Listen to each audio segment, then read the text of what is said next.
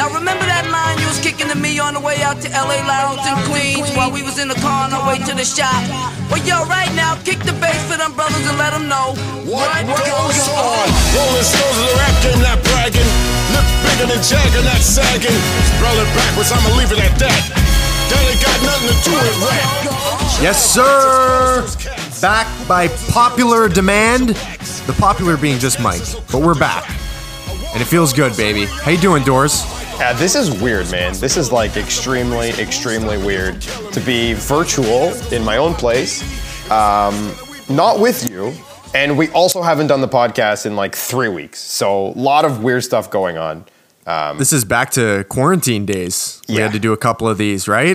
Making sure we're not getting COVID. You still haven't gotten it. You still got the adamantium in your blood. I am no longer special. I thought I was part of the 5%, but I am no longer.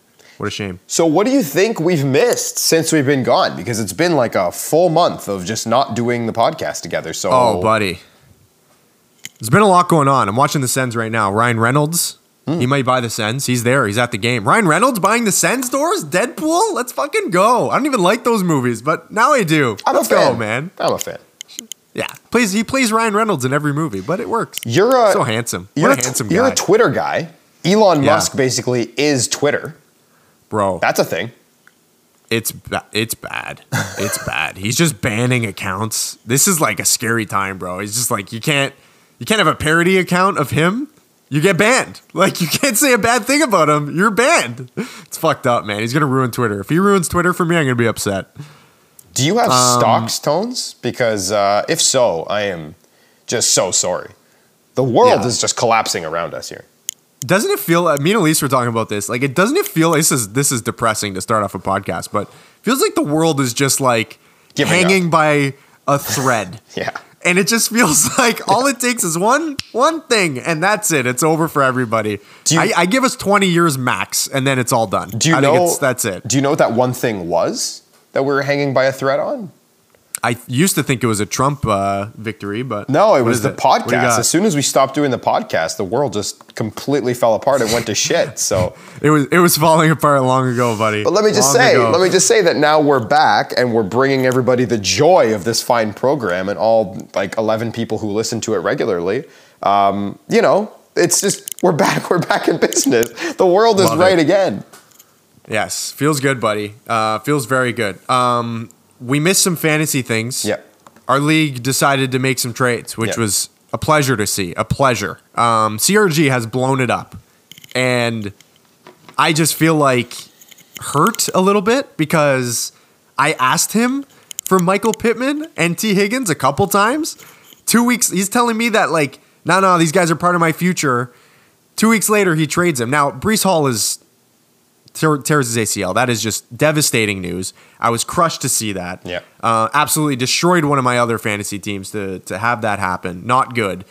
But is Higgins not a keeper for him? Like, I don't really understand the logic behind it. I mean, I guess getting those picks is good, but like, and Pittman's been a little disappointing, but like, I don't know. Higgins is a guy I would like to maybe hang on to, see what happens, right? And now Chase is hurt, so that kind of seems like a silly move, but I'm surprised to see that he totally blew it up as much as he did. All it was, but you talked to him, so I did, and all it was, or all it feels like it is just an evaluation of who he wants to keep moving forward. I mean, he's looking at his team, and he's looking at guys like Breece Hall, Javonte Williams, and he's saying, yeah, these guys are definitely going to be keepers for me. And then he makes a swing for Najee Harris, who a guy we've talked to no end on this podcast is just not it for Ryan this year. And we know that Najee probably has better days ahead. If you're Gennaro, that's at least what you're hoping. I know that you've questioned the skill. I know you've questioned how he's looked this year. And honestly, man, he has not passed the eye test this year. He's looked quite bad. But bad offensive line, he's been banged up from that foot injury from the start of the year. If he can be better, he's just giving up on Joe Mixon and replacing him with a guy who's about 5 years younger than him, who has a long, hopefully, career left in him. So he's looking at his keepers and saying, these are my guys, I'm taking them, I'm running with them. And he's left himself absolutely no options in the meantime. If one of these guys doesn't work out or isn't ready for the start of the year next year, we're looking at Gennaro potentially being a seller again next year. These guys have to come back. Javonte and Breece, they have to be healthy, they have to be good. But imagine the ceiling. Imagine the salvation you'd be doing right now. I'm salivating as in like you're drooling in the mouth. If you're Gennaro, thinking about these three guys at the peak of their powers being your three running backs of the future, that could be a scary combo. Okay, so I saw that deal come through, the Najee one, and I'm like, okay, this is a classic Ryan being really smart, because I feel like I would have tried to do the same thing. Like, Ryan probably got the best year of Najee's career. Najee was not that good in terms of eye test last year. I remember talking about it where, like, he's just volume. He hasn't broken off a big play ever. He coupled 6 stiff arms. That's great for 7 yards. Awesome. And he caught a lot of passes. Well, that was a totally different offense and a different quarterback.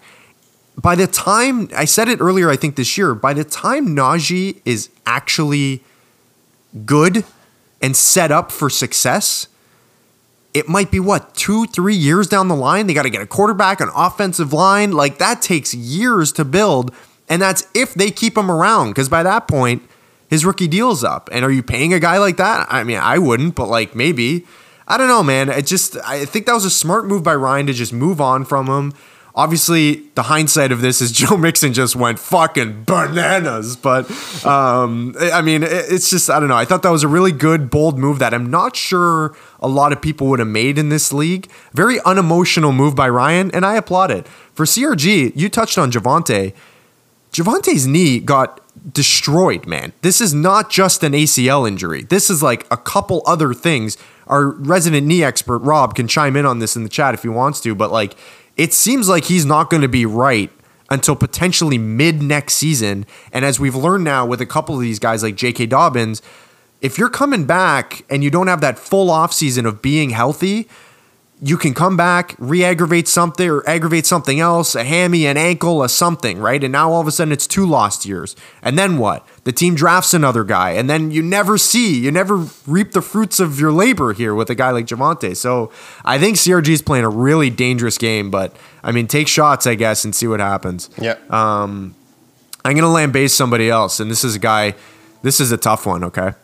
Because this man, everything he touches turns to gold, but this is a trade I did not understand. Nick, acquiring Keenan Allen for a first-round pick, along with the whole Washington backfield, which is just, I wasn't right about much this year, but Brian Robinson being fucking doo-doo water was a thing I was telling Rich back in fucking July when we first started talking about our trade, and he is terrible. Why would you want this entire backfield? I don't understand.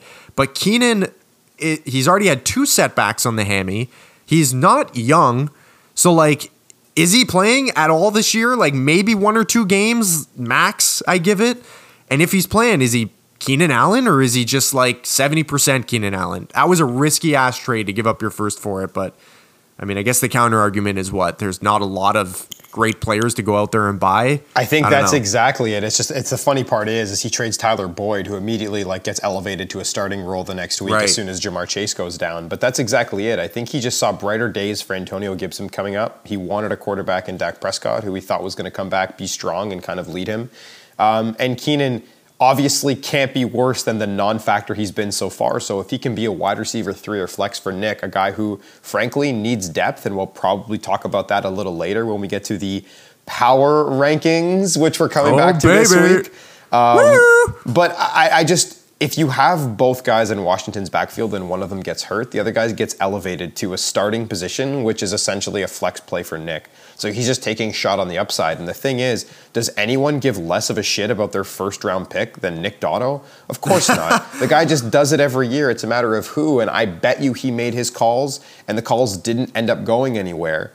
The thing is a week later, we had guys like Michael Pittman and T. Higgins and Brandon Ayuk on the move. So I just thought that was very funny and interesting. But I think Gennaro decided really quickly he was going to be a seller. And if Nick made his calls, he didn't get there on time the same way that you didn't. Christian made his calls. He made 3 trades in the same night, the same way that I did once upon a time.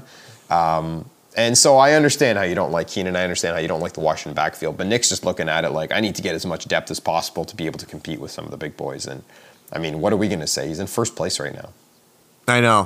Who am I, right? Who the fuck am I to be chirping Nick? And that's why I said it off the top. I mean, everything he touches turns to gold. I'm sure Keenan Allen's going to come back and be a fucking league-winning 20-point-per-week monstrosity, and I'll be eating my words. But I don't know. It was a puzzling one, that's for sure. Not your typical first-round pick for for player kind of deal that we've seen in the past where it's an actual game changer. But anyway, I made a bad trade earlier this year. So what the hell am I talking about? There you go. God damn it, Clyde, you fucking loser. I traded At least I knew it. At least I called that in the moment. I traded for Michael Pittman. Genera gave me the option. You can have Ayuk or Pittman. He said, I don't care which one. Pick one. I chose Pittman because I thought there was more opportunity in Indy, even though they were struggling and even though the offensive line was bad and they were making a switch to a quarterback who, frankly, I hadn't seen in action yet. I just chose Pittman because I thought that there was more potential for him to succeed.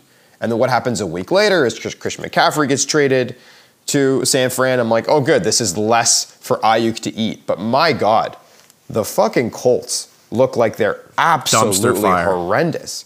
And like I said before, there's only one guy who I trust to catch the ball there, but maybe no one catches the ball there. No, maybe no one, man. Yeah. Some teams are just lost. It's just a lost season, and that's what the Colts are. Their over-under win total this year, I stared at it for a long time, was like 11.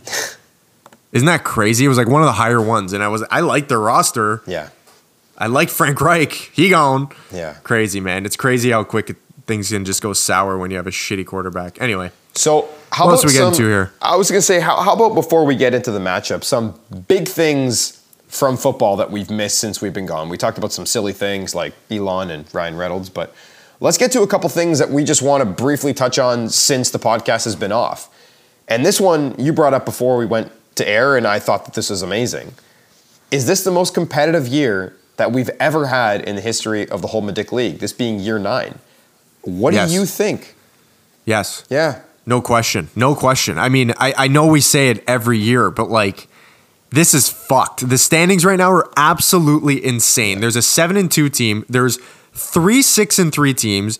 There are 4 4-5 teams, and there's 2 just dog shit teams that we won't need to talk about. But like, that is crazy. And in a way, it stresses me out because I'm right in the thick of that 4-5 group. But in another way, this is what the league should be. Right. I love this. This is great. There should be competition for the 6th seed. There should be competition for the bye weeks. It shouldn't just be like last year was an amazing run by Ryan. It was awesome. He deserved the chip. It was great. From a entertainment perspective, as 2 guys that do a podcast for this silly league, it was boring. Like, it was just like we're trying to fabricate reasons as to like why Ryan might not win. And it's just silly. And this year, truly this year, anybody can win it. And that goes from 1 all the way down through 8 at Rob. I could see anything happening. If Rob gets Chase back and fucking Debo back, all of a sudden, man, that's a 6 seed you don't want to play. You know what I'm trying to say? Like, I don't know, man. This is a fucking crazy season. It's awesome. It's awesome to see. And to add on, and how I agree with you, is the fact that Dan being the 6th seed, if you look at all the guys above him who have more points for than him and who have a better record than him, Dan is trending, again, going to the power rankings, which we'll touch on later, in the right direction. And this was, when we get to it, we'll explain, the most difficult power rankings that we have ever done since we started doing them before this podcast was even a real podcast. It was impossible to figure out 1 through 6. And honestly, even kind of 1 through 7, just trying to figure out where guys slot. So yes, I'm with you. This feels like the most competitive league year ever. Any of the top 4 teams could be a bye team right now. And the best part about all this is, let's just look at my schedule as an example the rest of the way. I've got, among others, there's 5 games remaining in the regular season. I've got Ryan, Dan, Franco. That doesn't sound very easy. Look at Nick's remaining schedule, among others. Dan, Franco, we'll draw the line there. You, but I'm not really sure which direction we're going in with you right now. How about a guy like... Neither do I, pal. How about a guy like Mike, Dan, and Franco? A lot of these guys are going to end up playing each other on their way to whatever happens over the course of the next 5 weeks. And I just don't know how it's going to play out. If I had the crystal ball and you told me the answer, I wouldn't be surprised in any way if any of the top 6 teams in the standings right now end up being a bye-week team, including Dan at 4-5, who could win out, by the way. Oh, yeah. I wouldn't be surprised. So right now, it's just such a crazy position. What else you got for us right now? What did Dan do and how did we get here? Yeah. What the fuck did Dan do? And how did Dan get here? What a turnaround. Dan was just sitting there looking at some of the guys on his roster, Tones, and just saying, I think I've got a good enough core. Oh, wait, I just put up 130 points in a week. Fuck it, I'll buy. Why not? What's happened since? He's rattled off 4 straight wins. We'll get to his totals when we get to his matchup to explain a little more. But essentially, you lose 5 in a row, and then you win 4 in a row after buying. Made a couple good waiver wire pickups. It's insane what's happened since the last time we jumped on this pod. It's incredible. I remember him and I don't remember if it was before or after his first win. It must have been before because I think I was still here. Mm-hmm.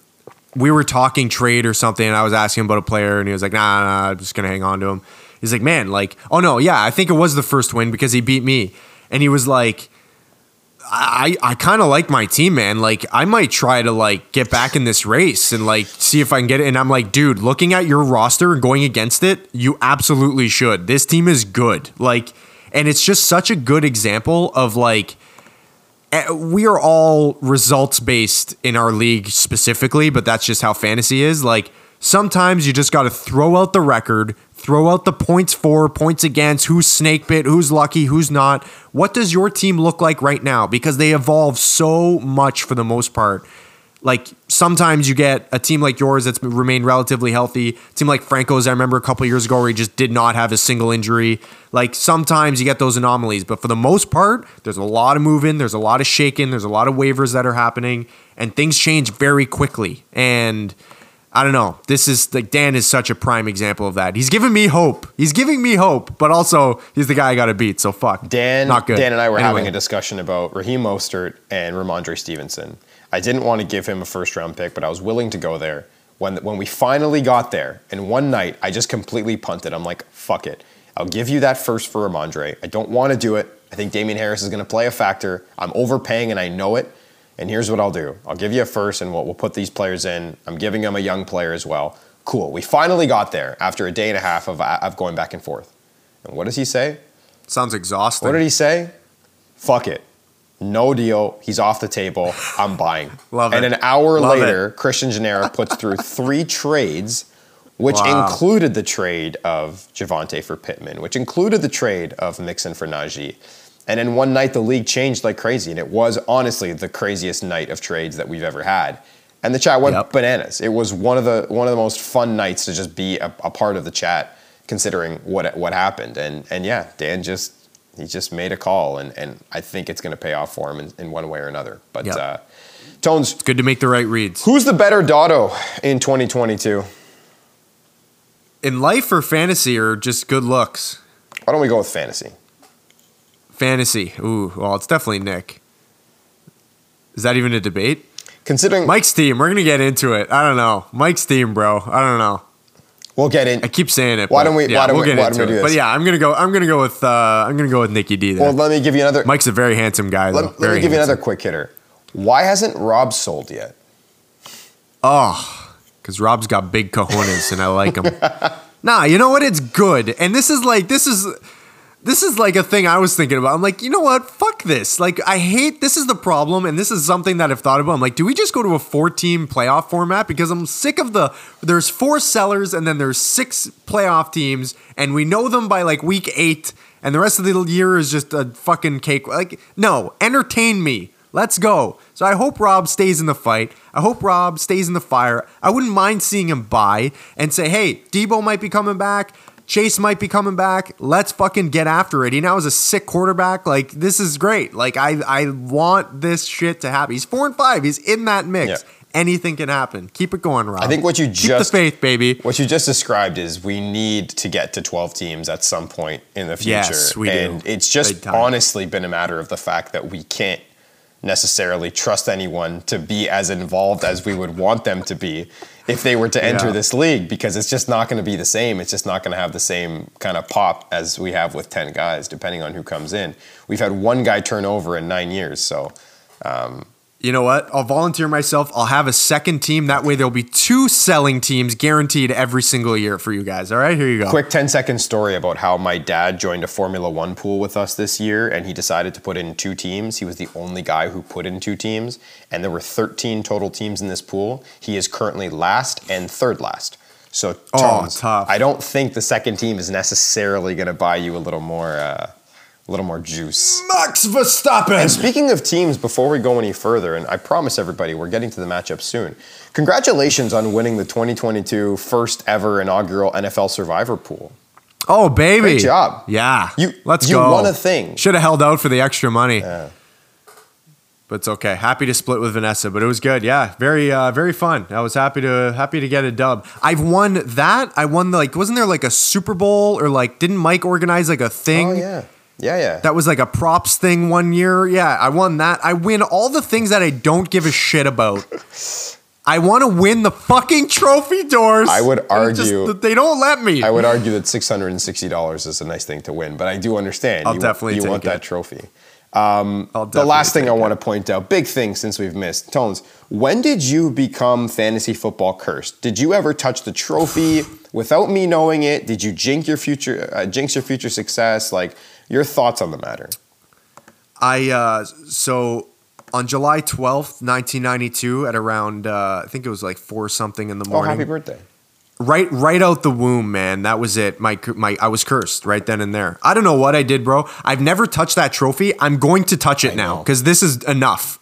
I might spit on it. I might give it a fucking hip check. Okay. I might do something crazy. I need to show that trophy that I'm not afraid of it and that you don't control me, you stupid piece of crap. Yeah, that's what'll do it. I might do something crazy. I might do something crazy. And the final, who knows? Maybe I'll win it.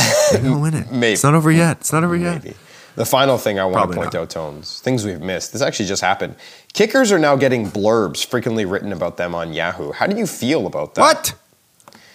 Yeah, they've got... Get the fuck out of here. They've got news and notes now. I had a note from Ryan Suckup, and then I went to Tyler Bass, and then I saw a bunch of people. Oh my God. How many Why? field goals? Because kickers probably feel left out. Maybe the kickers went and put a petition to Yahoo and said, we feel underprivileged, underassociated. Well, when we kick out kickers from this stupid ass league, they'll feel really underappreciated. That is so stupid. Imagine being the poor schmuck that has to write those things at Roto World. That's tough. the intern job. What do you write? Here, I'm pulling up Daniel Carson. So you booted a 38-yard field goal. Next week he plays this team. I guess we'll see what happens. I don't fucking know. What a stupid. Give me a break. So dumb. It's a bad one. I feel way too strongly about that. All right. Let's do matchup stories. Let's go. Go ahead. Jump into it, Tones. Let's start it off with Ryan defeating Nick. This was a doozy. 6-3 is Ryan's record now. Nick is now 7-2.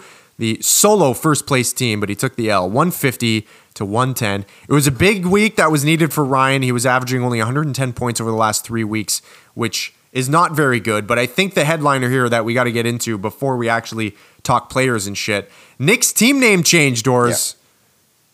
Yeah. I hate it with a raging passion because the fridge was perfect. It was a franchise. This is changing your team name to the football team. And I know there was other reasons for it, but it's kind of okay, I get it, but no. Tones, don't cry because it's over. Smile because it happened. The fridge was iconic for a really long time. I understand that. But you can't judge the new book just based on the old cover. Come on, Tones. Gritty gang. And he's got the whole art going there too. The guy's 7-2. His favorite player on the whole squad is representing him on the photo there. I like it. I don't think it's fair for you to judge him that way, but we have to do this now. You have to give him trophy emojis. How many out of 5 are you giving him? I'll give him because it's actually not horrible. I just liked the old one so much better. I'll give it 3 out of 5. Okay, that's good. And I will. What say you? I will give it a 4 out of 5 because there's a lot of good stuff going on there. Yeah, I will. Wow, I really enjoy it. That's generous. I think it's a great time. All right. Nick's team, a little human this week, Tones.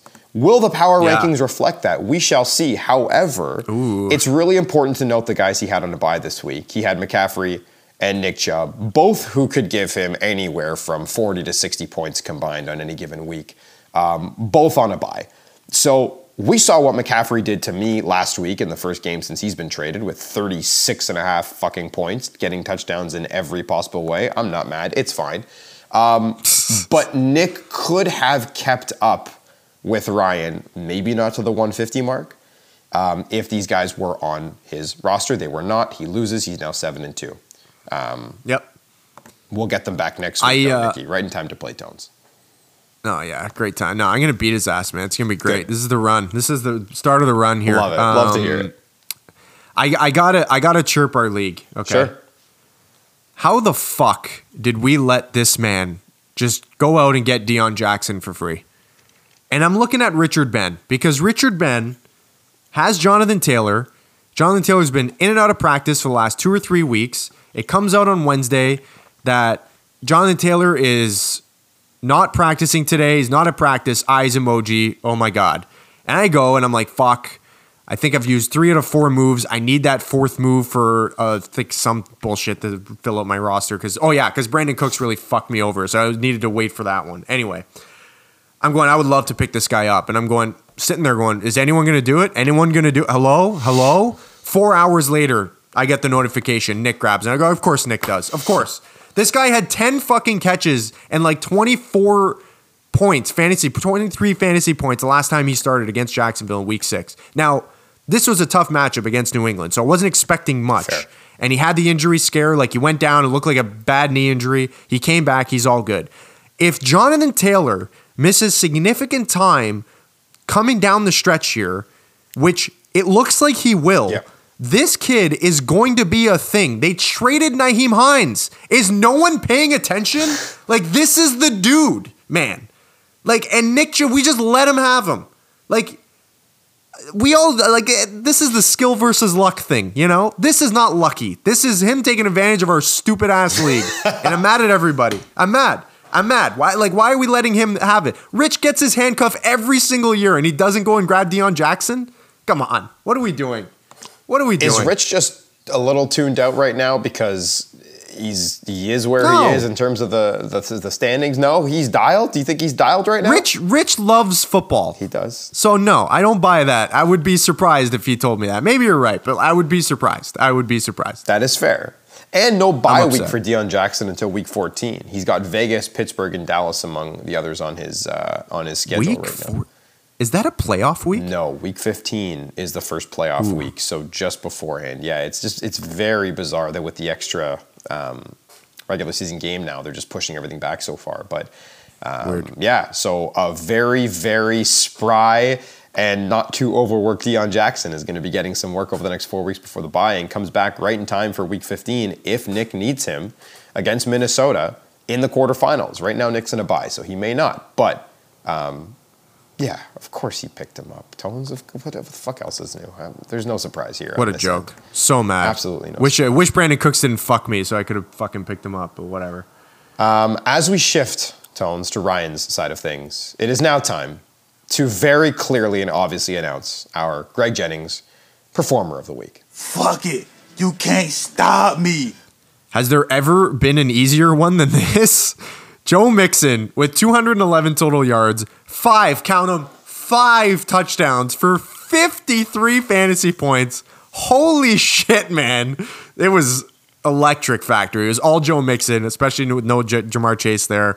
It was a Joe Mixon show. It was beautiful to watch. Remember when I thought he was washed like 5 weeks ago? Again, this league this year in the NFL in general is just very confusing and very hard to predict.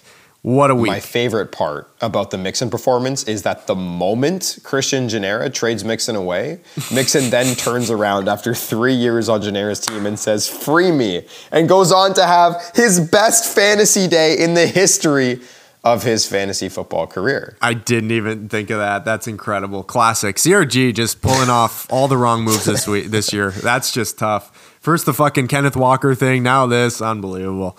Cooper Kupp, no signs of injury. There was a bit of a scare. I don't remember if it was last week or the week before. I think it was last week. 8 for 127 and a touchdown. Very good signs there. I'm sure a big sigh of relief. If Kupp goes down, then jam done for Ryan. You know what I mean? That's tough. Well, I'll take it a step further, Tones. If Kupp goes down, jam done. But what if Kupp stays healthy and it's Matt Stafford who goes down? Because that offensive line, if you've been watching the Rams, has been absolutely shambolic in terms of their state. Kupp has been getting all sorts of work. So I think there's chances that Kupp gets nicked up again. But he's been staying relatively healthy ever since he had that breakout at the beginning of last year. And here's the thing, man. Stafford has looked really bad throwing to anyone not named Cup at times, and I think it's because he's banged up, and I think he's going to keep taking hits. So I don't think Ryan has to just be worried about the health of Cup. I think he has to be worried about what happens if that starting quarterback and all of their brunches goes into the toilet, because I don't know who Matt Stafford's backup is, but I'm sure it's a schlub who doesn't have the same chemistry as Cooper Kupp and Matt Stafford. We saw him play recently, I know. and I forget the name. But anyway, I actually don't think it'll be that big a deal, because I feel like even whoever the backup is, the wide receiver one, especially when it's a get open all the time slot guy, he's going to get fed, because that's, hey, I'm a shitty quarterback. I need to look decent. This guy's going to help me look decent. So I actually think like it could just be a target bonanza for whoever the backup is there. So I actually don't think it'll affect him all that much, to be honest. No breakfast, no bueno. That's how I'm playing this one, okay? If you're not having breakfast together, it's not going to work. And also, it's John Wolford is the backup. That's it. That's who it is. Yeah. I knew he had like a goofy like Game of Thrones style name. Yeah. Game of Thrones. You know what I mean? Sorry, House of Dragon, which people are calling Hot D, which is fucking hilarious. The last thing I want to say about Ryan Tones is to shout out Austin Eckler. This guy's first 3 weeks, we were all over him. 9 points, 13 points, 9 points. Since then, 31, 33, 19, 30, and 20. The guy's been absolutely unreal. Do you know where he sits in terms of the RB ranks right now? I am just pulling it up, which is why I'm kind of stalling for time. But I believe he's got to be the number one, no?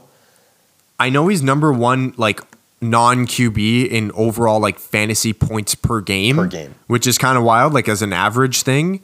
Now, he's had 3 30-point games in the last, since week 4, so that helps. I've got it. It's Eckler is number one overall RB. Wow. 6 points behind him, Derrick Henry. 4 points behind Henry is Nick Chubb. This is the wild thing about this season, okay? And this is the Eckler thing. You mentioned the first 3 weeks. First 3 weeks, there was no touchdowns for Eckler. Ever since then, he's had at least a touchdown every single game. Touchdown for a lot of guys in the first 3 weeks, but right. And this is how kind of bad the running back landscape has been this season, where the bar is kind of low. Like, Eckler has not put up huge yardages. He's pretty much had one on the ground, 173-yard game, which is nuts. His highest after that is 60 yards. That's it. That's your RB1 on the season? Now, I know there's a lot of receiving stuff that Yahoo will not show me on this particular computer because reasons. But, like, I know the receiving yards has just been, like, the standard, here's your 50 yards, whatever, right? And, like, that offense is a total shit show. But when they get in the red zone, it's all Eckler. And it's kind of weird that the overall RB1 we're calling touchdown dependent. Like, that's bizarre. Like, he is not even on track to have 1,000 rushing yards right now. He's the RB1 overall. What's so funny about so that weird. is the flip side, because the number two in Derrick Henry, who's 6 points behind Austin Eckler as the overall RB2, his last 6 games, like 2 touchdowns on the ground, 2 touchdowns on the ground, 2 touchdowns on the ground, over 100 yards rushing in each of those last 5 games, including a 219-yard rushing game. So completely different guys, both bringing a different skill set to the table, obviously, and succeeding. So I don't know. Yeah, it's been a weird RB landscape. We've known that. But honestly, Tones, the guys who are top 6 in the league right now, Eckler, Henry, Chubb, Mixon, McCaffrey, Barkley, I'm not all that surprised about the names on that list. It's just a matter of how they're doing it. Yes, correct. Let's move on to Rob, who wins a game. Rob defeats CRG. Rob is 4-5. Genera falls to 3-6. This one was such a shitty matchup. 76-71 the final. They would have lost to anyone else in the league, and they played each other. So Genera's now lost 6 in a row. He started the season 3-0. There's an alternate universe here, Tones, in which Genera doesn't even win a single game this year. Let me explain. We talked about this after week 3, and you were so rattled about this because you were getting fucked on the points against, Genera in week 1 wins with 109. In week 2, he wins with 103 points scored. And in week 3, he wins with 98 points scored. There is a world in which he plays a different guy in those 3 weeks, and he loses each and every one of those and would be 0-9. He would have made the sale a lot earlier if that was the case. But anyway, this is where we are with Christian Genera as he trends towards the bottom of the league. Shame. Very big shame. Doris, would you have started Justin Fields or Tua this week? I would have started Tua this week. Interesting. I would have started Fields, and I know that's not hindsight. Fields has been the QB1 over the last month. Even going into this week, I think he was like the QB3. Yep. He's been amazing, and that matchup against Miami is a chef's kiss. Mwah, shootout written all over it. I've been doing pretty much average in NFL betting this year. This week, I had a pretty good week. This game was my number one. It was like the 45-point over-under. I'm like, what? Yeah. That is way too low. I love Fields in that game. Didn't start him. Now, listen, Tua put up a respective 24 points this week. Let's give the man some respect, even though he's still under 3. He's just throwing punts out there, man. Every fucking deep ball is underthrown. It's wild. It's absolutely wild. He's got 2 of the fastest guys in the league, so I'll leave that hanging out there. But hit a guy in stride, and then I'll believe in you, Tua. Fuck, making us lefties look bad. Anyway, he's 6-0, and he's starting and finishing games. So who the fuck am I? But Fields, man, I love it because I love Fields. Like, I've defended this guy for the last couple years. Yeah. He's just been, I put it in the chat, like he's just been set up to fail completely. This guy was an elite prospect even back in high school. It was him versus Lawrence through high school, then through college. It was really fun to kind of keep track of. And I love that this guy's doing what he's doing, man. It's so fun to watch. That touchdown run he rattled off was absolutely incredible. 42 points out of this guy. Who's he got this week? Detroit. Oh, woo! Put him in there, Rob. Don't even think twice, buddy. Absolutely awesome, man. It's awesome to see. So because of what you just said is the reason why I would have started Tua. It's just because it was going to be a shootout, and I'll take the quarterback who I have trusted a little more in terms of the overall scope of their offense. Not necessarily the quarterback himself. I know both these guys have had question marks beside their names for a couple years now. I just thought that Miami was going to put up like 30 points on Chicago this week, which they did. I just didn't know that Chicago was going to keep pace every single step of the way and that Fields was going to continue doing what he has been doing. So I would have started Tua. I would have been wrong just as Rob was. I forgot to stipulate, the rushing was the tiebreaker for that shootout for me because Tua's not rushing. He's fucking got a mushy head still. Like, you know, he shouldn't even be fucking playing, but the rushing is the difference, right? And that's why I would have leaned Fields. But yeah, Tua was not the wrong play. But listen, 70 when you put up 76 points and leave 42 on your bench, that's a tough look. That's a tough look. Speaking of a guy who's going to be on his bench for a while, if he sticks around, Tones, is Romeo Doubs, receiver for the Packers. So Rob has been starting this guy. Name. Yeah, I want to throw this to you a little bit here because Rob has been putting this guy in his lineup every week. He's been healthy since probably week 4 after he had 17 against Tampa Bay. There are no pass catchers, so to speak, in Green Bay. Rob's trotting this guy out. Is this, do you feel, a loss for Rob? How are you on the Doubs injury here? I don't like Doubs. I didn't like him coming into the NFL draft. I didn't think he was very good. I didn't understand why Rob was just like locked into starting him every week.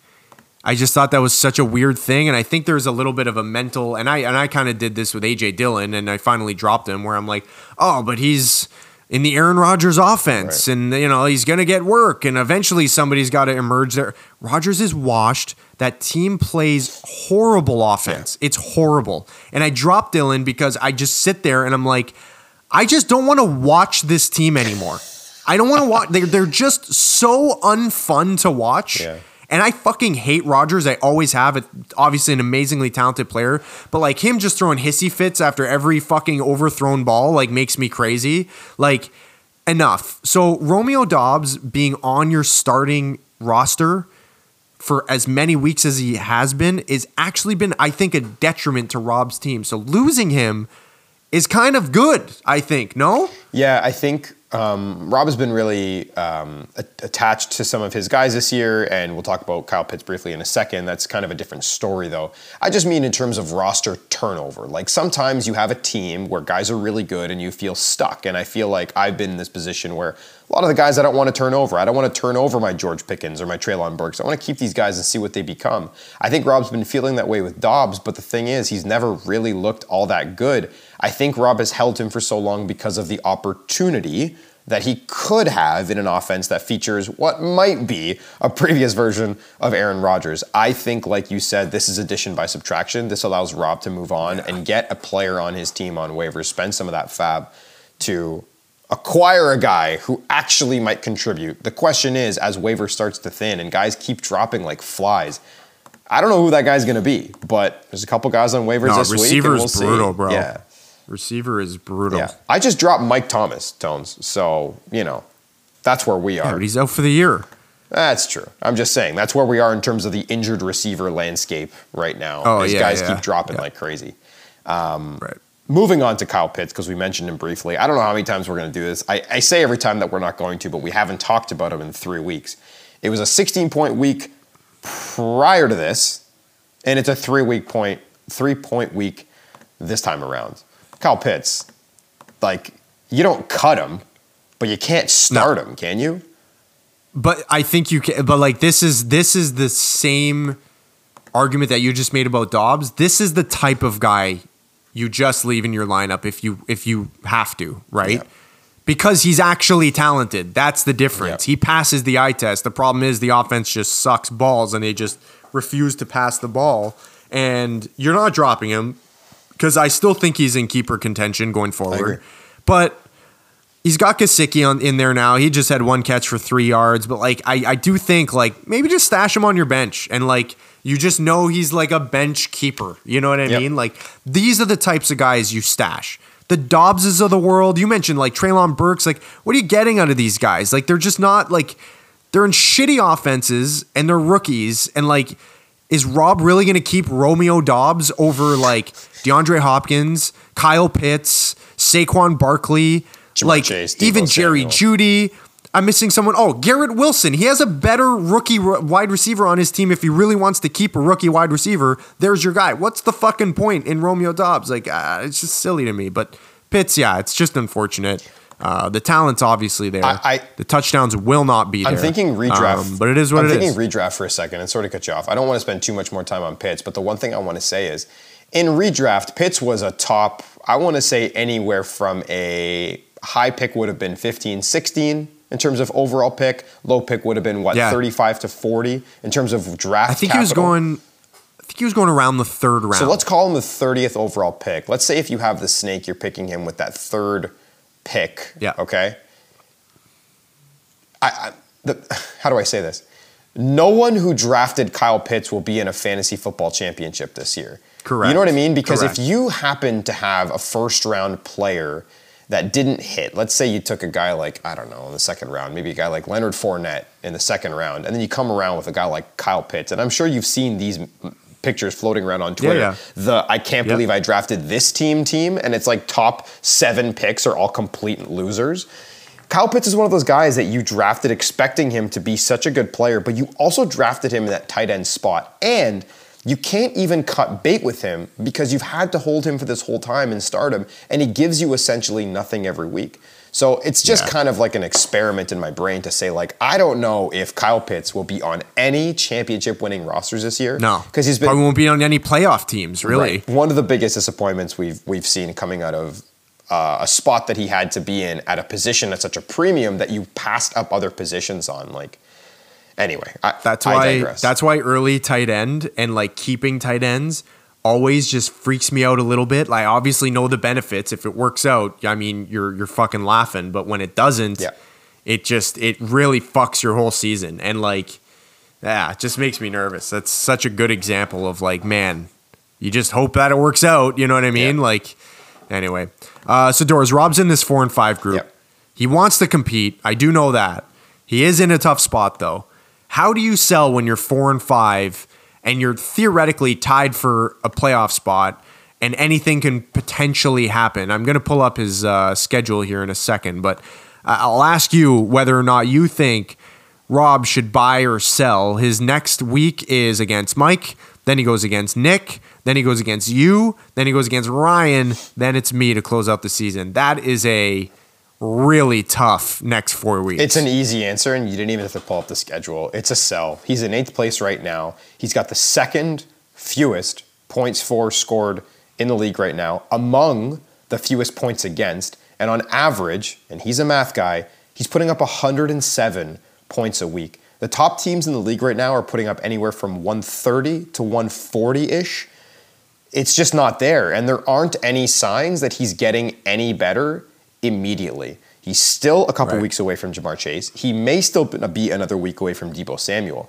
These are guys that, to be honest, weren't even really contributing in his lineup when they were healthy in there in the first place. And Saquon cannot put the rest of that team on his back when the top end of the league is so good this year, and I mean our fantasy league. It's real simple. Yeah. You can have league winners, and I air quote league winners because that's been a term that you and I have used a lot, the Derrick Henrys, the Christian McCaffreys. You can have those guys in the past in this league. And I think that there's a momentum shift going on this year because of how many good teams we have. You can't have a, quote, league winner when guys are dropping 150 on your ass on any given week. We had 2 guys hit 150 this week. We had another guy put up 144 and then a 135 on what was a relatively low-scoring week across the board for most other teams. So I just don't think that it's working for Rob this year. I think the proof is in the numbers, and I don't know what's taken so long. But if you squeeze into the playoffs, cool. Who do you want in that 3v6? Dan? Good luck. That's all. You mean in terms of if you're the 3 seed? If you're the 6 seed in Rob and you squeeze Oh, in sorry. and you Yeah, get yeah, a yeah. Dan, Right, for right, example, right, in the first round, that's all. It's just there are a lot of really good teams this year, and I don't know what the end goal would be for Rob because based on the construction right now, it's not a championship. It's not. Yeah. That's all. Yep. I hear you. Let's move on. I hear you. We got you next, Tones. Congratulations on a very exciting, although low-scoring win because it came down to Monday Night Football. You're now 4-5. Mike falls to 6-3, 109 to 101. You needed 16 points from the Drake on Monday Night Football. You get 23 instead. Did you feel in the third quarter that you were going to win or that you were going to lose? And how much money would you have bet on that if you had the money to do that? I actually bet on Kenyon Drake's overs yesterday because I really liked the matchup. Going into it, I was like, I think he's going to get 16 points. I think he can find the end zone a couple times, and look what happened. So I was in. I thought I was confident. Once it, like, the Saints were kind of bottling him up, and then this is nerdy shit, but like Pete Werner, really good linebacker for the Saints. Yep. He goes out in the third quarter, I think it was, and all of a sudden their run game just gets grooving, and I was like, all right, this thing's sealed up. But then it was dicey, man. When it was that close, I was just getting that Jeff Wilson vibes, and I'm like, this would happen where I get lucky, like on this, like in week 4, whatever that was, and now the fantasy gods have to like balance the scales, and now I gotta lose by like less than a point on Monday Night Football with like it seemingly being like totally locked up. So I was seeing all the scenarios in my mind of how this can go bad, but this is how scarred I am, man. It's fucking ugly. It's ugly out here. I totally get it. Yeah. Happy to get the win, though. We had a pretty good performer on your team and one that you pegged as, I don't know, just a really smart pickup and a move that you wanted to make, and you made it. It's Josh Palmer. This is a guy who, without Mike Williams and without Keenan Allen, is just the next guy up, albeit in an offense that isn't performing whatsoever outside Austin Eckler. But look at the volume. It's been there. 12 targets the last time he was on the field. Prior to this week, 10 targets, 8 catches, 106. 14 fantasy points. Tones, you've made some decently good pickups, but Dan said that you didn't. Is that why you turned it around? Dan, so I listened to it this morning, the podcast that you guys did a few weeks ago there, and Dan correctly stated it, 100% right, that I have made some really bad moves this season. Clyde, oh my goodness. I think this is kind of turning around. My bench has been my Achilles heel this year. I've had injuries, and I've just not been able to fill it with guys. I didn't hit on any guys like Dylan, Edmonds. Like, none of those dudes hit. Like, Bateman gets hurt, and he fucking gets hurt right away, which is really frustrating after having a sick start to the year. So I had nobody to come in, and, like, there weren't enough injuries in the NFL yet to, like, really, like, beef up the waiver wire. So I was stuck. And I was like, fuck, this is frustrating. But now I kind of think I'm rounding out my bench in a nice way. Palmer's a good example in just terms of like, I got this guy for free. He's the handcuff essentially to Mike Williams. Let me grab him. I go get Kenyon Drake for $8. He just bought me a W. Deontay Foreman, I think will be good. He had a terrible week this week in a game that just got way out of hand early, so he got game scripted out. I'm excited about Wan'Dale Robinson. I took advantage of a guy like Ryan who has a really good team that had to drop a really good player, and I'm like, cool, thanks. I was the only one that bid on him. Can't believe that. DPJ, bro. Donovan Peoples-Jones has very quietly been like the wide receiver 13 over the last 4 weeks, and it's like no one cares. And then Deshaun Watson's coming back in a couple weeks. I think he's going to be his like Will Fuller. So it's like, okay, maybe things can keep afloat until maybe some of my guys come back. Maybe that's wishful thinking. You tell me. I don't know, man. Like maybe I'm just too close to it. I don't know, man. This is fucking all so frustrating. No, I'll keep it brief. You correctly stated that your bench was a huge problem for you, probably looking back to like week 5 or so. You ended up making a move to get a guy who was supposed to be a big guy for you, and Clyde Edwards-Helaire. Didn't work out. In fact, just on Clyde, that I'm quickly on that thing, he put up 21 points in week 4. You acquired him. Since then, he has accrued a total of 19 total points over 4 weeks, which didn't even hit that week 4 total, which sucks. However, do you remember I said DJ Moore flashbacks? Yeah, you did say this that. This is exactly what happened. Yeah, that's exactly and I knew he wasn't going to be 21 points. I was just like, get me 10. Yeah. Just get me fucking 10. Yeah. And he's getting me 3. Like, awesome. But you have correctly stated that you've remodeled your bench. And the best part about it is you're going to get Marquise Brown. You're going to get Mike Williams back. These guys are going to be in your starting lineup at some point. And guys like Josh Palmer, Mac Hollins, and Kenyon Drake, when they lose their jobs, will not have to be in your lineup because you have the reinforcements coming. And by the way, and as we pivot to the kind of the negative side of things, I suppose, DeAndre Swift, because there are 2 scenarios here panning out for DeAndre Swift. One of them is, I think he got like 2 rushes compared to 27 for Jamal Williams this week. So is he resting to be good later? Or are the Lions' shittiness once again going to say, hey, DeAndre Swift, just take a fucking seat, RIP the dream, and DeAndre Swift is out for you right now? Because if that guy was RB1 talent, that elevates your team to a level that they are not at right now. But we don't know what the next, I would say, 4 weeks will hold for DeAndre Swift. We don't know what his ceiling is, and we hardly even know what his floor is. So how do you feel about Swift? How do you feel about your team if you want to keep it nice and tight? And what's going on right now behind the scenes in the locker room? Swift, the Swift thing is an RIP. This seems like a lost season for him. It's highly unfortunate. What can you do? Injuries, you can't predict them. You can't do anything about it.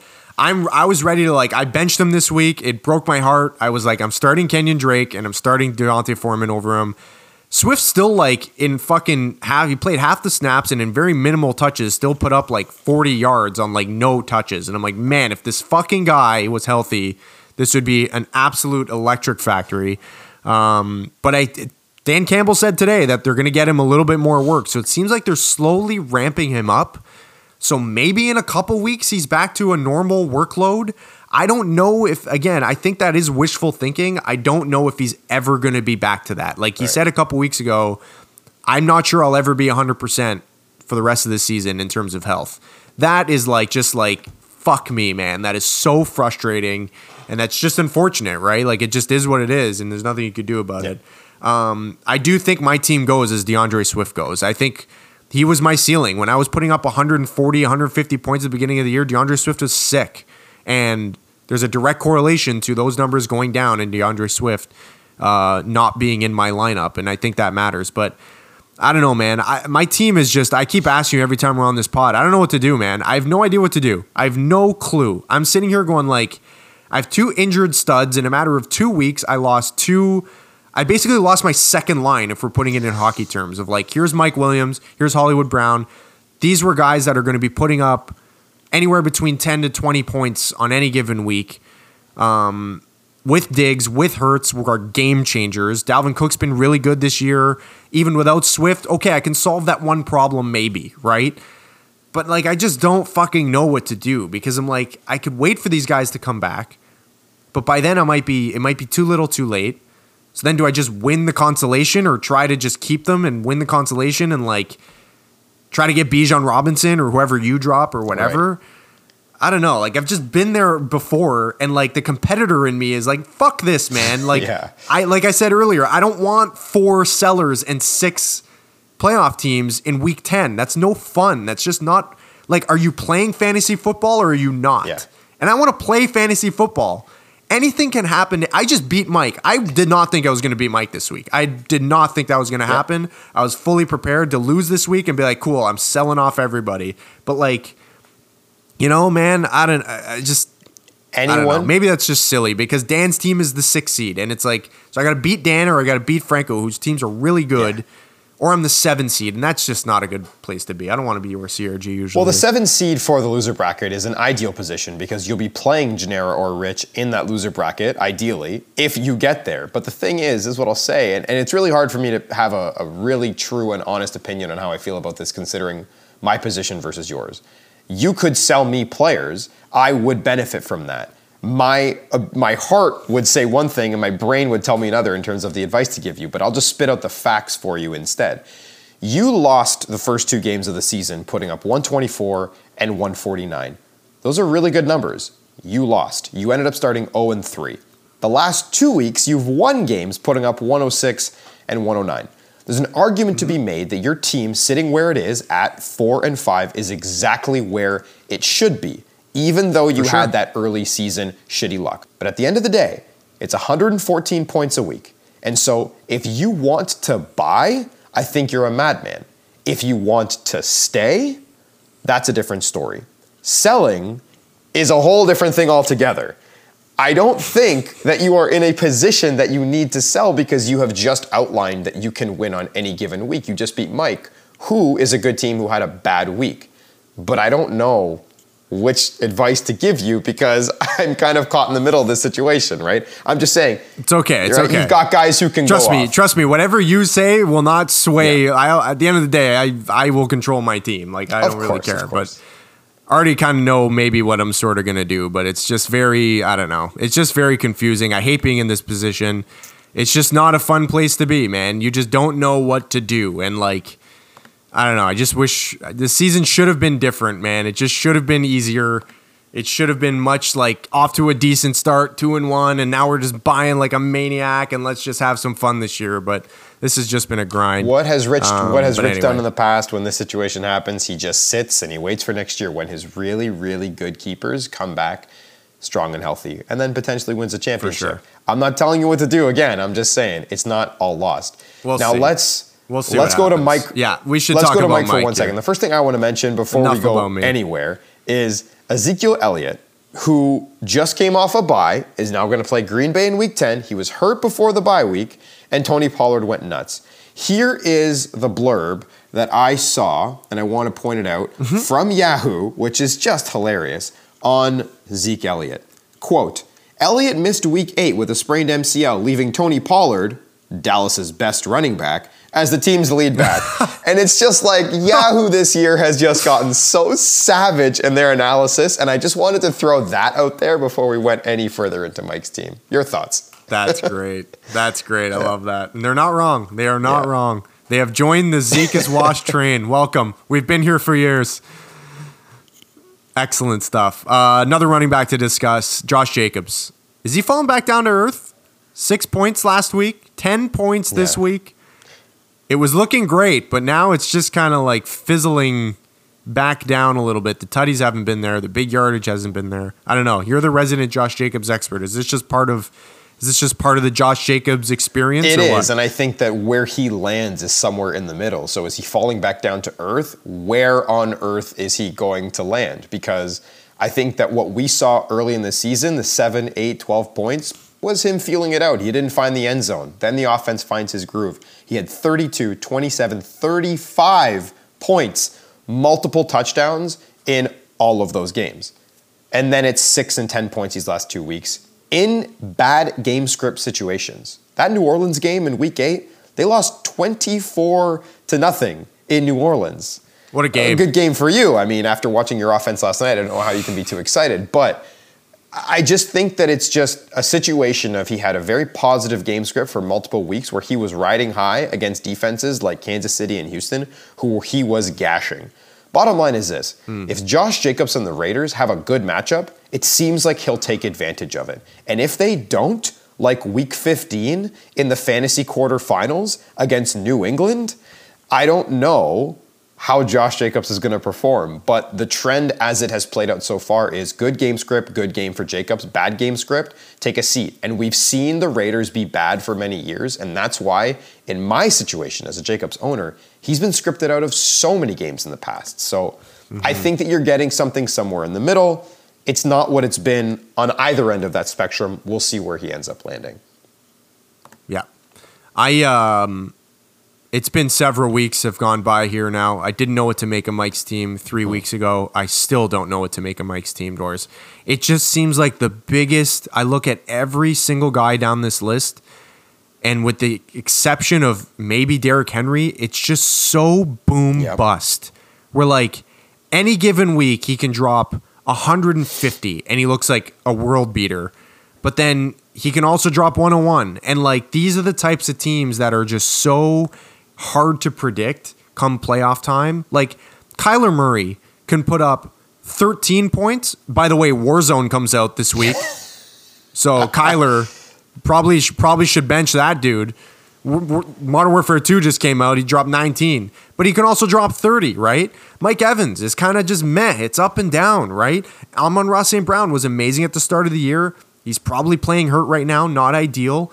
DK Metcalf, kind of up and down. He goes as that Seattle offense goes. Josh Jacobs, as we're learning, up and down. Henry's great. Higbee just put up a 0. Aaron Jones now hurt. And fuck, I've already talked about the Packers offense. You know what I mean? Like, it's just kind of like, so, I don't know. Like, his team makes me nervous. I love that you say nervous. Does that make sense? So I'm going to give you two. We're going to play a very quick game here. I'm going to give you two teams, Team A and Team B.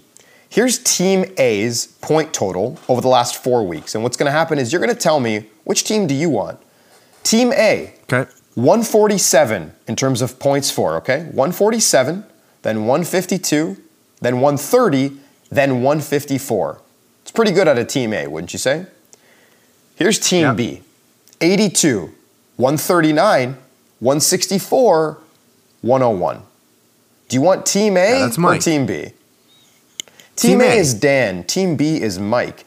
And the problem is that Mike has been doing this all year long, regardless of how Josh Jacobs or Amon-Ra St. Brown or DK Metcalf are doing. Because like you said, these players are all the same in that there isn't a lot of consistency to their game. I just gave you Mike's last 4 weeks of the season. How about his first 4 weeks? 99, 143, 119, 160. I can't get Mike's team to win 3 games in a row this season, which means in week 15, when the fantasy playoffs come, that man better have a bye week, because I cannot see the situation that plays out where Mike wins his way through 3 games to get to the finals. I am looking through the teams right now in points for every single week as a contender to see who is up against me in terms of consistency every week. And I've identified who those teams are, and I won't point them out right now. But Mike is not one of them. So I know that Mike has beaten me. I lost with 107 in week 7. Mike put up 139. Congratulations, Mike. It's my one time I play him this year, and he beat me. And of course, Derrick Henry went nuts on me, but that's fine. I am looking for the guys who are putting up the consistent points every single week, and I don't see it in Mike. And yes, he will have those booms, but Tones, I understand your confusion, and that's what I'm here to say. Yeah, I agree with everything you just said. All right, let's get to your matchup. You defeated Rich in a surprisingly high-scoring matchup. You are now 6-3.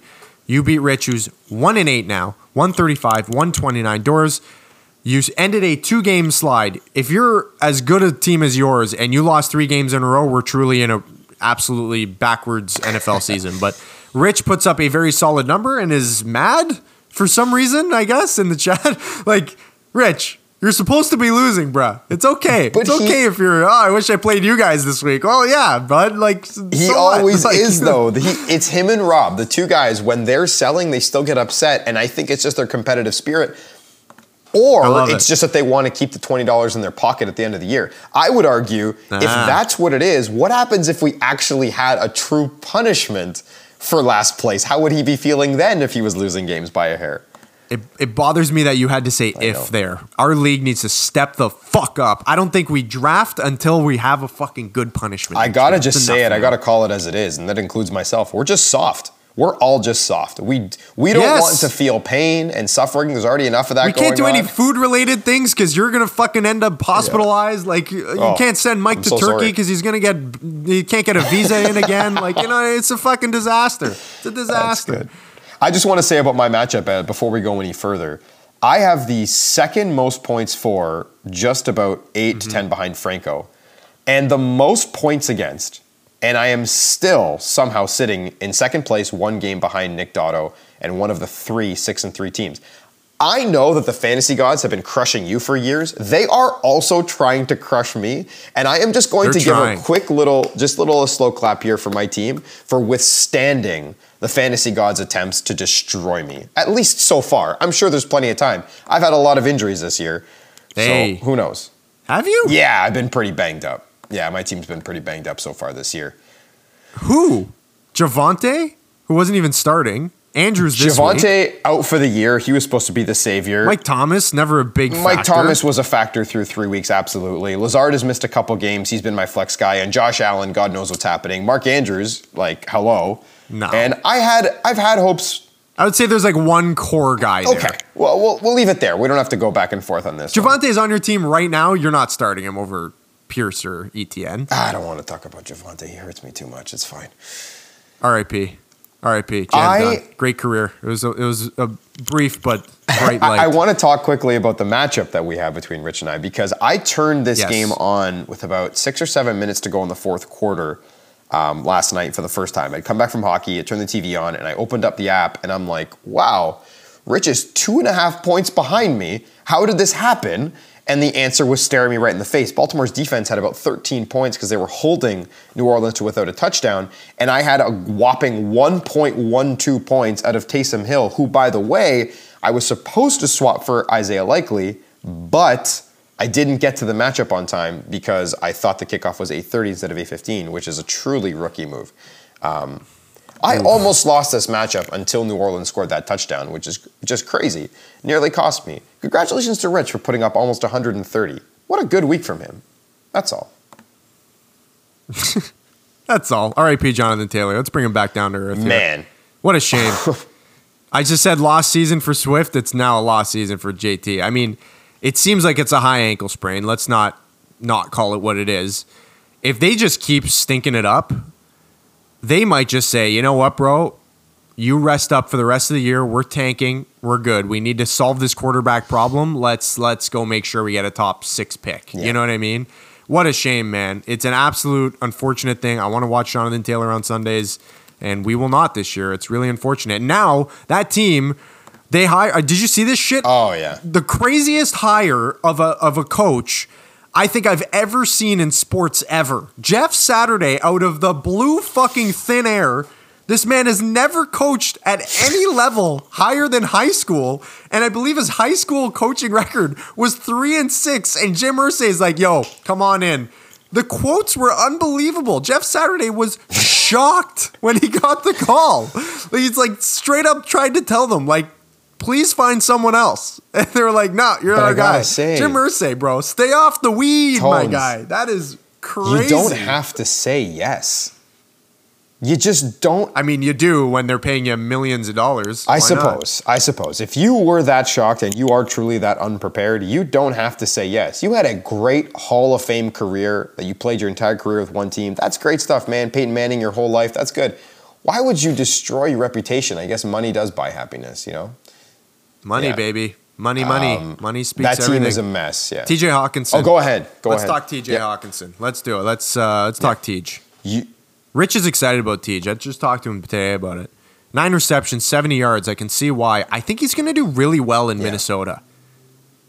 Do you think? I think it's a team that has always wanted to use tight ends. It's just they've never had a guy that was good enough to use the tight ends. And I don't know if we want to call TJ Hawkinson good, but is he better than Irv Smith and Kyle Rudolph in terms of a pass catcher?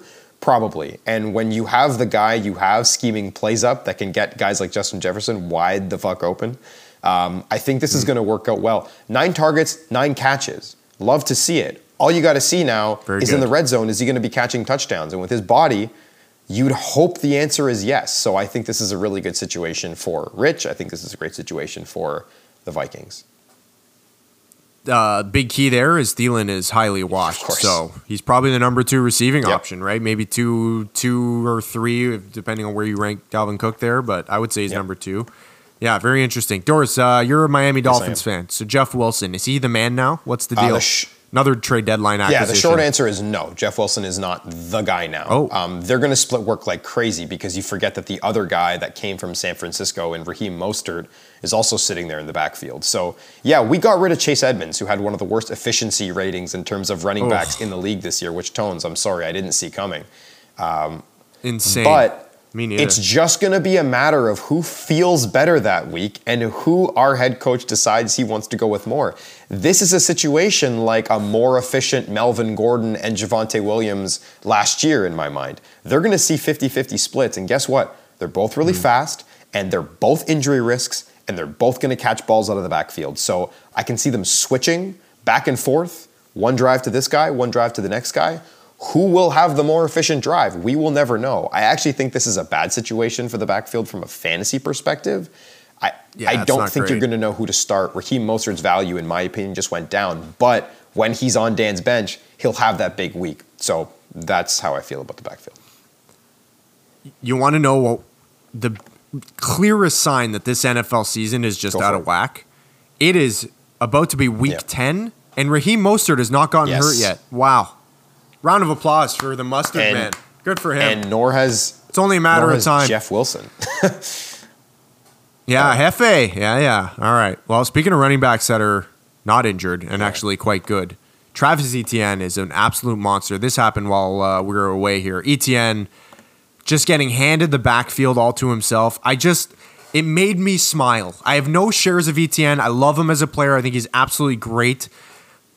I just love when a team says, we have a really good guy and another guy that's not so good, but he's a veteran and like we got to treat him right, so we're going to give him his fucking carries. Like, no. Hand the backfield to your good players, looking at you, Washington, and win football games.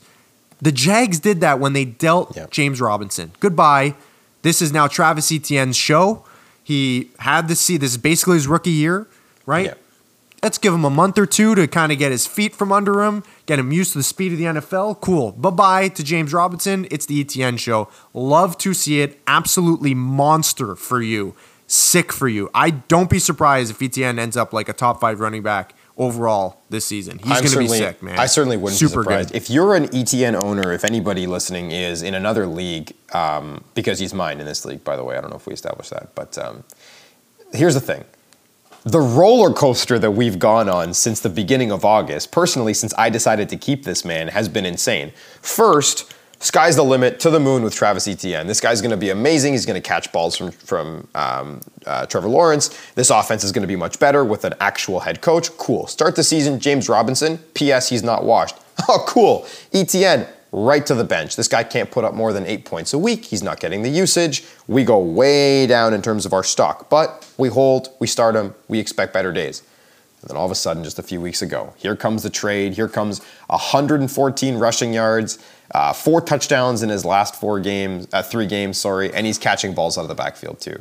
So it has been a roller coaster. He gets his bye in week 11, which is right smack in the middle of where you want it. He'll come back healthy for week 12. Very excited about him. And I'll take it a step further, Tones. For the first time since Marshawn Lynch and Le'Veon Bell, I actually feel good about my backfield. Is that insane to say? Whoa, baby. It's Two rooks, insane eh? to say. Love to see it. They look good. They Damian look Pierce very good. and Travis Etienne have this past week against Rich combined for 55 rushing attempts. That is not sustainable over the course of the next 4 years, but guess what? In the next couple, I like the fact that my young, spry running backs are going to get fed nonstop for as long as they're healthy and on the field because their coaches and their teams believe in them to succeed. And so give my boys the ball and let's see what happens. They're both on okay to shit teams, but the talent is undeniable. That's all I want. Just give these guys volume and see what they can do with it. For sure. Josh Allen, speaking of undeniable talent, He was terrible Sunday. He was so bad. I look up, guy still scores 26 fantasy points. Are you fucking kidding me? What the hell, man? The guy's a cyborg. The big headliner here. We probably should have led this with you. The elbow. This is an issue. No, like he's now apparently has like a baseball injury. Potentially needs Tom. What is it? I don't know. Elbow shit. Damage to the UCL. Yeah, and yeah, is that not Tommy John? Is that not what pitchers get Tommy John for? I believe it is. Rich will be the one to double check this one for us if and when he listens to this pod. Here's the thing. It doesn't sound as bad as a pitcher going through Tommy John, and it sounds like, if anything, they'll rest him up a week and he'll be okay. Here's the thing in Josh Allen. This is why I'm not worried. Josh Allen's like 6'12". 6'11", 500 pounds. This guy is the fridge of the NFL, okay? Do you 500 think, pounds? And let's just take a step back, okay? Do you think that if Josh Allen feels like he can play football in any way, shape, or form, he is going to sit his ass on the bench in a year that the Buffalo Bills are trending towards being the potential Super Bowl champions? Tones, there is no situation in which Josh Allen sits on the bench for longer than the coaches say he has to. And guess what? I don't even think the coaches will say he has to. I disagree because it's an elbow. If it's an ankle, okay, cool. Tape it up, give you some adrenaline shots, you're fine, whatever. It's your elbow, and it's your throwing elbow. If you can't throw the football, you're not winning shit. So, like, I'm concerned. Like, I have Stephon Diggs. I have a dog in this fight, too. I am concerned, man. If he has to have surgery, that's a huge fucking problem. Like, especially when it affects his long-term career. If they say, hey, if you try to play through this there's still lots of season left here. We're only in week 10. There's still 7 weeks regular season plus playoffs. That's a lot of football to be played. If they say, if you keep throwing through this, and you might do long-term damage to your future career, and you're leaving literally $1 billion on the table because he's probably going to get 2 $500 million contracts.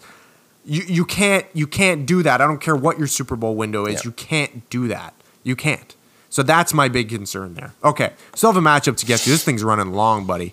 All right, Dan and Franco. We're gonna skip Dan. We're gonna skip him. No, I'm just kidding. Dan is 4-5. Defeating Franco is also 4-5. This is a big matchup, 154 to 144. Franco needed 38 points from Olave, Kamara, and Justin Tucker on Monday Night Football, but fall just short by 10 points. Dan, we've talked about it before. We're gonna do it again because it's worth repeating. He's won 4 in a row. It's the longest streak in the league right now. He is averaging 145 points over the last 4 weeks. That is a holy shit number, man. Like, this guy has turned his season around in a miraculous way. I remember you went like 1-5 one year and then made it all the way to the finals, if I remember correctly. That's correct, and I finished 6-7 that year and went to the finals because of a second half stretch. Yeah, absolutely 100%. Crazy. I highly doubt your team was this good. Of course. You know what I mean? Like, with respect to that team, like, this is shocking. Absolutely fun to watch. Love that it's happening to Dan. He also, to expand on your stat, he also has the most points scored in the league in 3 of the last 4 weeks of our regular season play. If you're looking at his team before he made the trades, he saw something in Tyreek Hill, the pickup of Kenneth Walker, which, by the way, if you listen to that podcast with Gennaro, how great was that? I did. Oh, that was good. I was ready to come on here and lambaste him for it, but you guys did a great job. So to go back to it, he saw something in Tyreek Hill, Kenneth Walker, Ramondre Stevenson. He's like, this is a core that works. He also has Joe Burrow. He also has a couple guys on the bench that might be able to produce. So he's just like, you know what?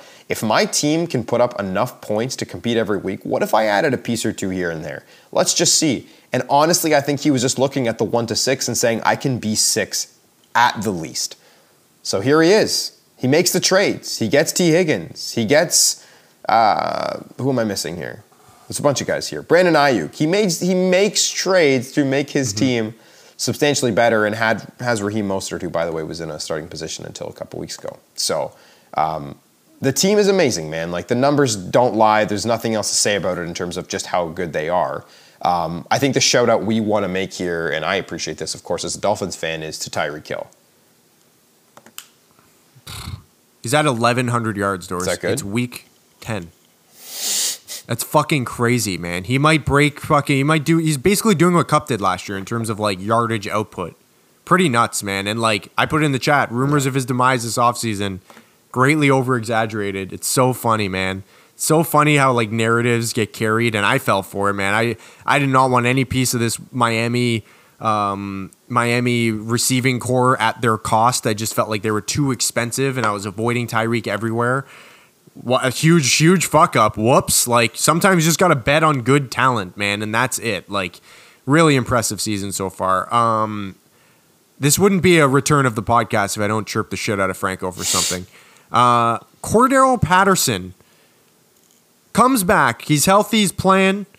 I'm watching games. Plows in his second touchdown. I go, wow, I wonder if he started him. Not only did Franco not start the man, he's still in his IR. He had 17 points. What the fuck are we doing right now? Like, get this man in your lineup or at least out of the IR. Like, he has 5 bench players right now. So it's not even about, I just didn't want to drop a guy. By the way, you don't want to drop a guy if that's the reasoning. Josh Reynolds has been sitting here with his whopping 3 points over the last 3 weeks. Like, you got a guy to drop, man. What are we doing here? Like, Gabe Davis is a fucking jabroni out here. You'll never know when to start that guy. Like, what are we doing? Like, get this guy in your lineup. Leonard Fournette's role is rapidly decreasing. He looks super bad. We have not talked about it enough. He just went 9 for 19 and 8 total points. That offense is totally discombobulated. You got to get CPAT in your fucking lineup, Franco. Like, what are we doing? At least get him off the IR. He has him in there instead of Fournette. He wins the week. Like, that's fucking ridiculous. And I know that's maybe not a move that you would make. Like, I'm saying that based on hindsight, and that is definitely hindsight, but like, I don't know, man. Like, fucking get him out. Like, I was actually ready to defend him because I'll tell you about our exchange between Franco and I in just a second. But the funniest part about this is you nailed it, and I didn't realize this ahead of time. He actually had the roster spot available. He didn't have to drop one of Gallup or Reynolds. He had the spot sitting there. God forbid. It's an empty roster spot, so he literally just had to move the guy. Now, this is where the defense slightly comes in because, Tones, life is crazy. Franco's got 2 small kids. You know how it is sometimes with these fathers. You know, they got stuff going on. Of course. When it comes to Franco and Patterson, Patterson's activated, I believe, on Saturday. And correct me if I'm wrong, but I believe he was activated on Saturday. Not so sure if he's going to come off, and he does. When that happens, it's said on Sunday that he's expected to be eased back in with a more limited workload than usual. So if that's the case, and by the way, 13 rushes for 44 yards is nothing to write home about. However, he had the 2 touchdowns, which gives him that 17-point output. So even if Franco was all over it, and even if it was time to say on Sunday morning, hey, I'm going to put this guy in, and he had the time to look at it, which I don't think he did, he's still probably not putting him in. That's the only argument I make. And he actually texted me, funny. Texted me and basically just said, hey, I'm not going to get penalized for not activating him, am I? I'm like, this guy, what a nice guy. Also, he knew. He texted me on Sunday at about 2 p.m. and I didn't respond until much later on Sunday when I saw it. I thought that was before. No, it sounds to me, based on the narrative, that he had not seen it. Then it happened, and he was afraid that there was going to be some sort of league penalty about it. The answer is obviously not, Franco. Thank you for checking in, and I appreciate that. You're a nice guy. But I don't think he knew. Does that make it better? Probably not. But anyway, I digress. That's where we are on the Franco situation. All right, Doors, it's time, buddy. It's time for the power rankings, baby. I'm jacked up. This is gonna fucking. I cut you off there as we're getting back into it because I think I am just as excited as you. I alluded to it before. This is the craziest power rankings we've ever done, and I don't think anything else comes very close. Because from probably, what do you think, Tones? From 7 onwards, there was a discussion seriously about how high or low can we put this respective guy, right? Yeah, the top 6, it was just so difficult. I think, it was so difficult, man. Even, who's last we had a little mini debate over that one. It's crazy, man. Anyway, let's just start it off. Let's get into it. We have a new last place team, and it is Christian Robert Gennaro, who's down 3 spots. I don't even think he would argue with this. The guy is just floundering. It's just a disaster. Rich gets the tiebreak for last place because he's actually put up good numbers the last 3 weeks. It's actually been respectable. So he comes in at number 9. It's very hard to we come got off at 8. 129 and say that you're in last place, especially where Genera's at. Rob is the easiest guy to place here.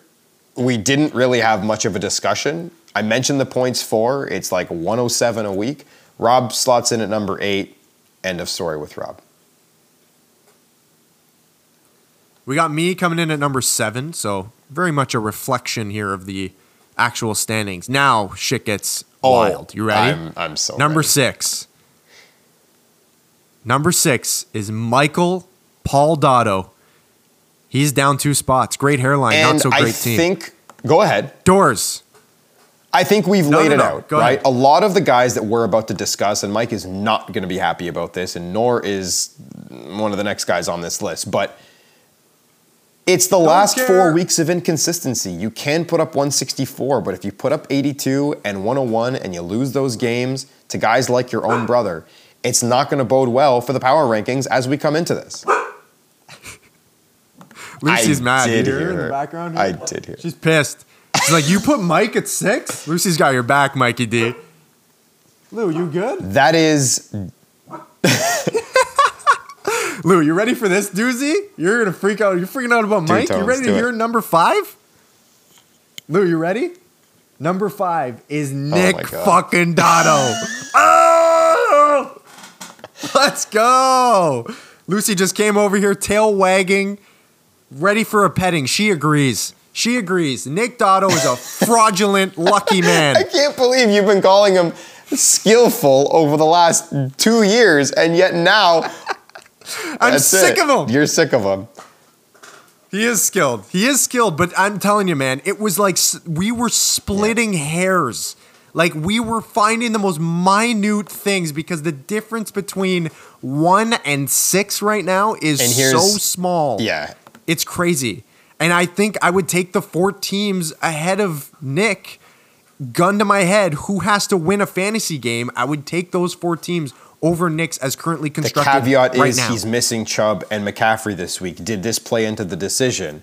No, it did not. He was 2-2 in his last 4 weeks, 91, 84, 174, and then 110 with the guys on bye this week. It hasn't been the most sterling run for him. He also has the fewest points against by a landslide, and the points for among the top 6 teams right now are the fewest. So Nick, you have the best record.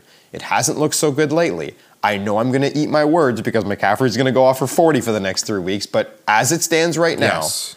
we've got Nick at number 5. We move on to number 4. The next guy, down 2 spots for where he was before, is Ryan Wardle. Another bombshell for a guy who just put up 150 points this week, Tones. Do you have any particular reason you'd like to share as to why Ryan comes in at 4? Same deal, man. It's just like, fuck, man. These teams are so good. I think for Ryan's team, it was just splitting hairs. And I'm like, his depth is kind of compared to the others. Like, if he has a couple injuries, we mentioned the cup thing. He loses cup, jam done. I mean, you can say that about any team's top player. But, like, I think if he has a couple injuries here, it could suddenly get really scary for Ryan. So that was it. That was basically the gist of it. Number 3, we have Franco, who has just been putting up great numbers. He's up 2 spots. Get Cordell Patterson in your lineup, man. Just do it, okay? This is my Most apology. You're at consistent number last 3. 5 weeks in the entire league outside of Dan is Franco. 221, 125, 122, 127, 144 in a loss.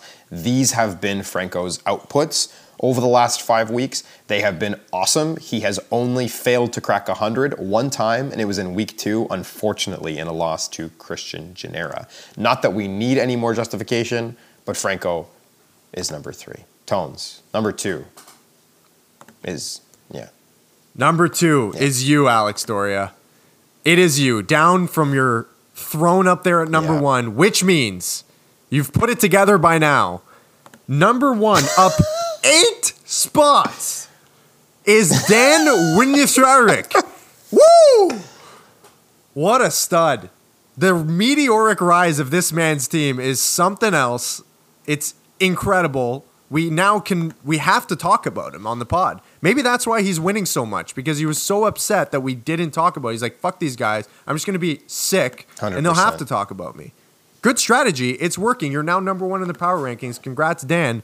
Absolutely It's just insane. been one of the wildest runs we've seen, because it's not just he's winning 4 games in a row, it's the nature in which he's winning them, and it's also the fact that he made the swing for the fences to get the guys that he did to turn it around. As soon as he heard that he was where he was in our previous edition of the power rankings after week 4, I believe, he goes on a 4-1 stretch where he puts up more points than anyone else in the league, bar none. So congratulations to Dan for being number 1 in definitely the biggest rise we have ever seen in the history of our very, very prestigious Hold My Dick power rankings. Maybe ever will. All right, Doors, let's wrap this thing up. So Point ready. spread game. You ready? Now, let's look ahead to next week. I was This just is going to say, rivalry week, to right? just lay it out very briefly, we have 3 go. different teams in our league who have bye weeks to their quarterbacks. I know Dan with Joe Burrow and Ryan with Lamar Jackson are 2 of those 3 teams.